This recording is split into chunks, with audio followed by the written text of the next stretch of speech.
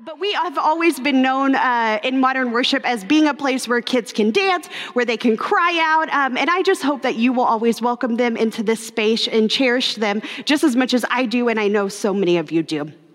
Will you pray with me? God, may the words of my heart and mouth and the meditations of all of our hearts be pleasing to you, our rock and our redeemer. Amen. This is the last week of our 2 Corinthians sermon series, and it has been a long one, and you are all amazing for going through it with me. I am thankful last week Paige actually preached in modern worship here, and she preached about generosity and did a great job. She covered the 8th and 9th chapter of 2 Corinthians. And before we go into ours today, I want to do a quick recap because we are at the end, and it is a heavy-hitting letter that we have just finished. Paul writes this letter to the church at Corinth. While it's listed as 2 Corinthians in our Bibles, it was probably more realistic to say that it's actually the 5th or 6th letter to the Corinthians, not necessarily the 2nd. They started the church at Corinth as this really strong community, these first believers of Christ. But then Paul left them and started traveling to spread the word to other places. And when Paul left, they kind of swayed in their faith. They strayed away from what Paul had been teaching them about Christ. They started listening to some other guys who were coming in the name of Jesus, but who Paul says were not really genuine followers of Christ. It's kind of a whole mess. Paul seeks reconciliation with this church at Corinth. Paul apologizes to them throughout 2 Corinthians for the times that he's let them down, and he asks that they will allow the power of Jesus to transform them into new creations where they practice this radical generosity and mold their lives to point others to Jesus Christ. Today, as we finish up this letter, we will be focusing on the 10th through 13th chapters, the last 3 chapters of 2 Corinthians. This portion of the letter is actually considered to be fragments of an even later letter. If you have been reading along in 2 Corinthians with us, you can tell that some of the things Paul brushed off earlier in the book now seem very urgent and must be addressed. These are the type of keys that we see throughout the scripture that tells us that something's changed, that maybe this letter was written at a different time because the situation seems more dire. Things seem more urgent than they did earlier on. And the tech team has the timeline I showed us that very first week. So this is really the way we should think of the letters. V1 is Paul's first visit to Corinth. That's when the church is first established. And then there's actually this warning letter that has been lost. And so technically that would be Paul's first letter to the church at Corinth. Then letter B is what we have today in our scriptures as 1 Corinthians. Then we have Paul's second visit. Then we hear all this reference in 2 Corinthians about a harsh letter, but we don't have a harsh letter. So it's assumed that that's another letter that's been lost. So that would be letter C. Letter D is what we have covered up to this point, chapters 1 through 9 of 2 Corinthians. That is actually considered that letter of D, is what we're calling it, A, B, C, D, 4. There we go, the 4th letter. And then letter E is what we are covering today. And that is considered to be fragments of an even later letter, a 5th, or maybe there's other letters that have been lost and we just don't have them. So 5th or more letter is what we are covering today. And then it's assumed that Paul did make a 3rd visit to the church at Corinth. This comes from some writings throughout Acts and Romans. So if you want to go deeper, once again, I suggest Jamie Clark Souls has a book entitled 1 Corinthians, but it really gives us a lot of background into the people as they are even in 2 Corinthians. Okay, timeline over. So we are focusing on chapter 10 through 13. They're fragments of another letter. We're good with that? We're cool with that? Lovely, perfect. Whatever the original composition may have included, These last few chapters are important, and they stand surprisingly well on their own. 10, 11, 12, 13. I keep saying 3, it's really 4, huh? Math is not a strong suit, friends. The last 4 chapters of 2 Corinthians. And it is in these last 4 chapters that we get an important glimpse into Paul's identity. If I were to ask all of us here today, what is something you know about Paul? You might shout things out like, he was a writer. Yeah, he wrote all these letters. He was imprisoned. Yes, also true. Maybe someone yells out, he used to be named Saul. Yes, he used to be named Saul. He was Jewish. He's often assumed to be a Pharisee. We know for sure that he persecuted Christians when he was Saul. And if we kept throwing out all these things we know about Paul, one of you may mention, hey, isn't it written somewhere that Paul had a thorn in his side? Have you all heard this before? Yeah, is that something you associate with Paul? Let's read about it. 2 Corinthians chapter 12, verses 7 through 8. Paul writes this, I was given a thorn in my body because of the outstanding revelations I've received so that I wouldn't be conceited. It's a messenger from Satan sent to torment me so that I wouldn't be conceited. I pleaded with the Lord 3 times for it to leave me alone. Now, there are many speculations as to what Paul is referring to when he says there is this thorn in my body. We're pretty sure it wasn't a literal thorn because you think you could just pull it out, right? It'd be fine. So it's fair to assume it was something more. It was something that kind of hindered the way he did his everyday life. It could have been an ailment or some type of impediment. And there's really absolutely no way for any of us to know what this thorn in Paul's side is. Scholars have read and read and read letters that weren't even published in the Bible or part of what we consider scripture, and there's just not a clear answer as to what this thorn in the side was. Now, if you learned something and think you really know, please tell me. But from what I found, I cannot find any clear answers. Tons of speculations, but no clear answers. And it's kind of fun to speculate, right? To think about, what was that thing that Paul struggled with? It seems like we're all kind of drawn to noticing weaknesses in other people. My family and I earlier this week were watching the NBA draft because that's what people do these days in COVID. And as we were watching all these young people get signed to teams, the sports analyst would talk about the player that was just drafted. And they would say, oh, they're so good at this and this and this, but... And then they would go on and on about this person's weakness. Man, they're really weak from the free throw line, or their defense could really use some work. And just would go on about the weakness of this great athlete that was just drafted into the NBA. Weaknesses are something that sometimes are easy to talk about in other people.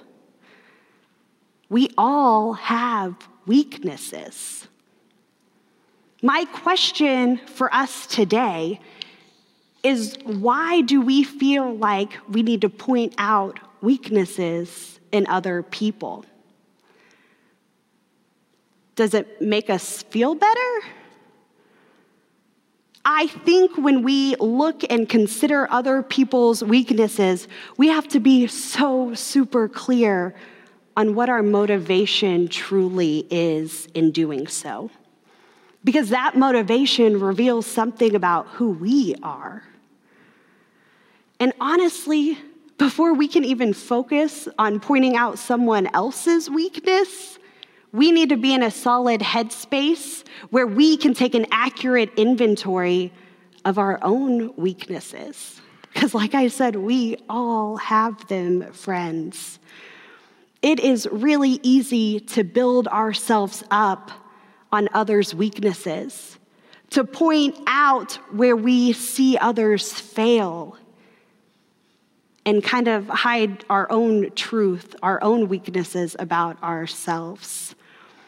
But if we are going to talk about weaknesses today, if we're going to pay attention to Paul's life, to this insight that Paul himself had this weakness, then we have to be real and honest about the weaknesses in each of our lives too.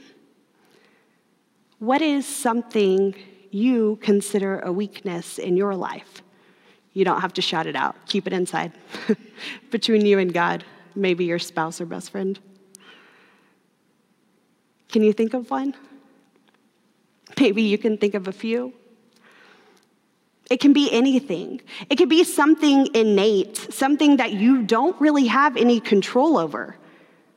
It can also be a weakness that's maybe a bad habit or something you use as a crutch.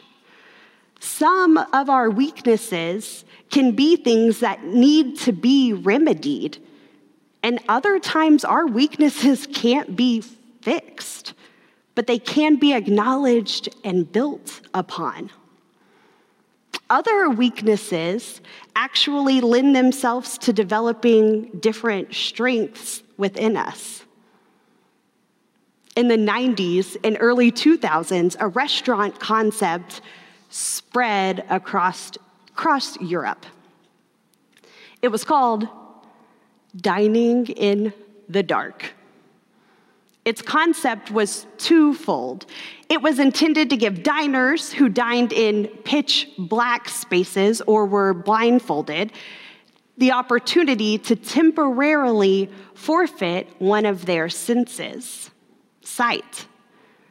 The idea is that when they gave up sight, these other senses would be heightened.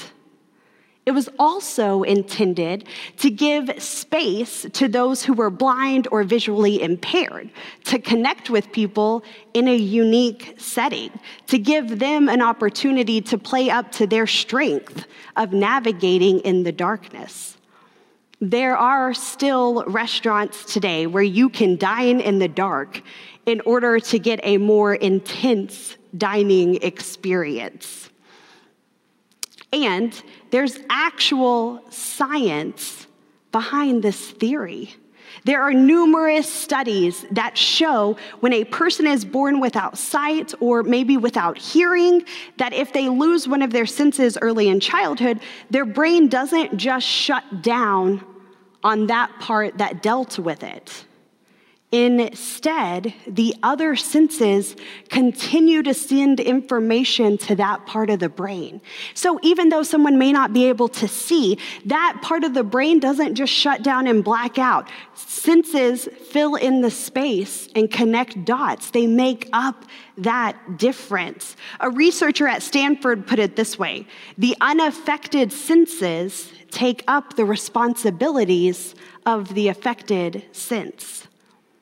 While some may consider having impaired sight or hearing to be a weakness, it's actually something that lends to strengthening of other senses. Weaknesses aren't always something we're super proud of. They can sometimes be things that really stand in the way of us being our true selves. And still, sometimes they can lead to even better, newer, bigger things. Let's continue in our passage. 2 Corinthians chapter 12. We'll pick up where we left off. Let's read verse 8 again. I pleaded with the Lord 3 times for it, the thorn in the side, to leave me alone. The Lord said to me, my grace is enough for you, because power is made perfect in weakness. So I'll gladly spend my time bragging about my weaknesses so that Christ's power can rest on me. Therefore, I'm all right with weaknesses, insults, disasters, harassments, and stressful situations for the sake of Christ. Because when I'm weak, then I'm strong. This is the word of God for the people of God. Let the church say, thanks be to God. Redemption is a huge part of Paul's theology. The idea that Jesus redeems our stories, Jesus redeems our identities, and that it's in that redemption that we are offered this truly deep love and grace. Paul asks God to take away his weaknesses. Paul begs God 3 times to take this thorn away from him. And instead of taking it away, God says, my grace is enough for you because power is made perfect in weakness. Yeah, it's true. Some of our weaknesses need to be changed. They need to be remedied. They need to be fixed. Hatred, selfishness, rudeness, those are all weaknesses that we can work on doing better at. And those weaknesses that we don't have control over, those things that are just a part of who we are, that others point out as weaknesses within us, those things can actually be redeemed by God and demonstrate the grace of our Christ with a love offered to all people. As we close the page on the story and the chapter and the people of 2 Corinthians, may we remember the message to the church. They were not abandoned. They were challenged to love others and to spread the love of Jesus Christ to the world.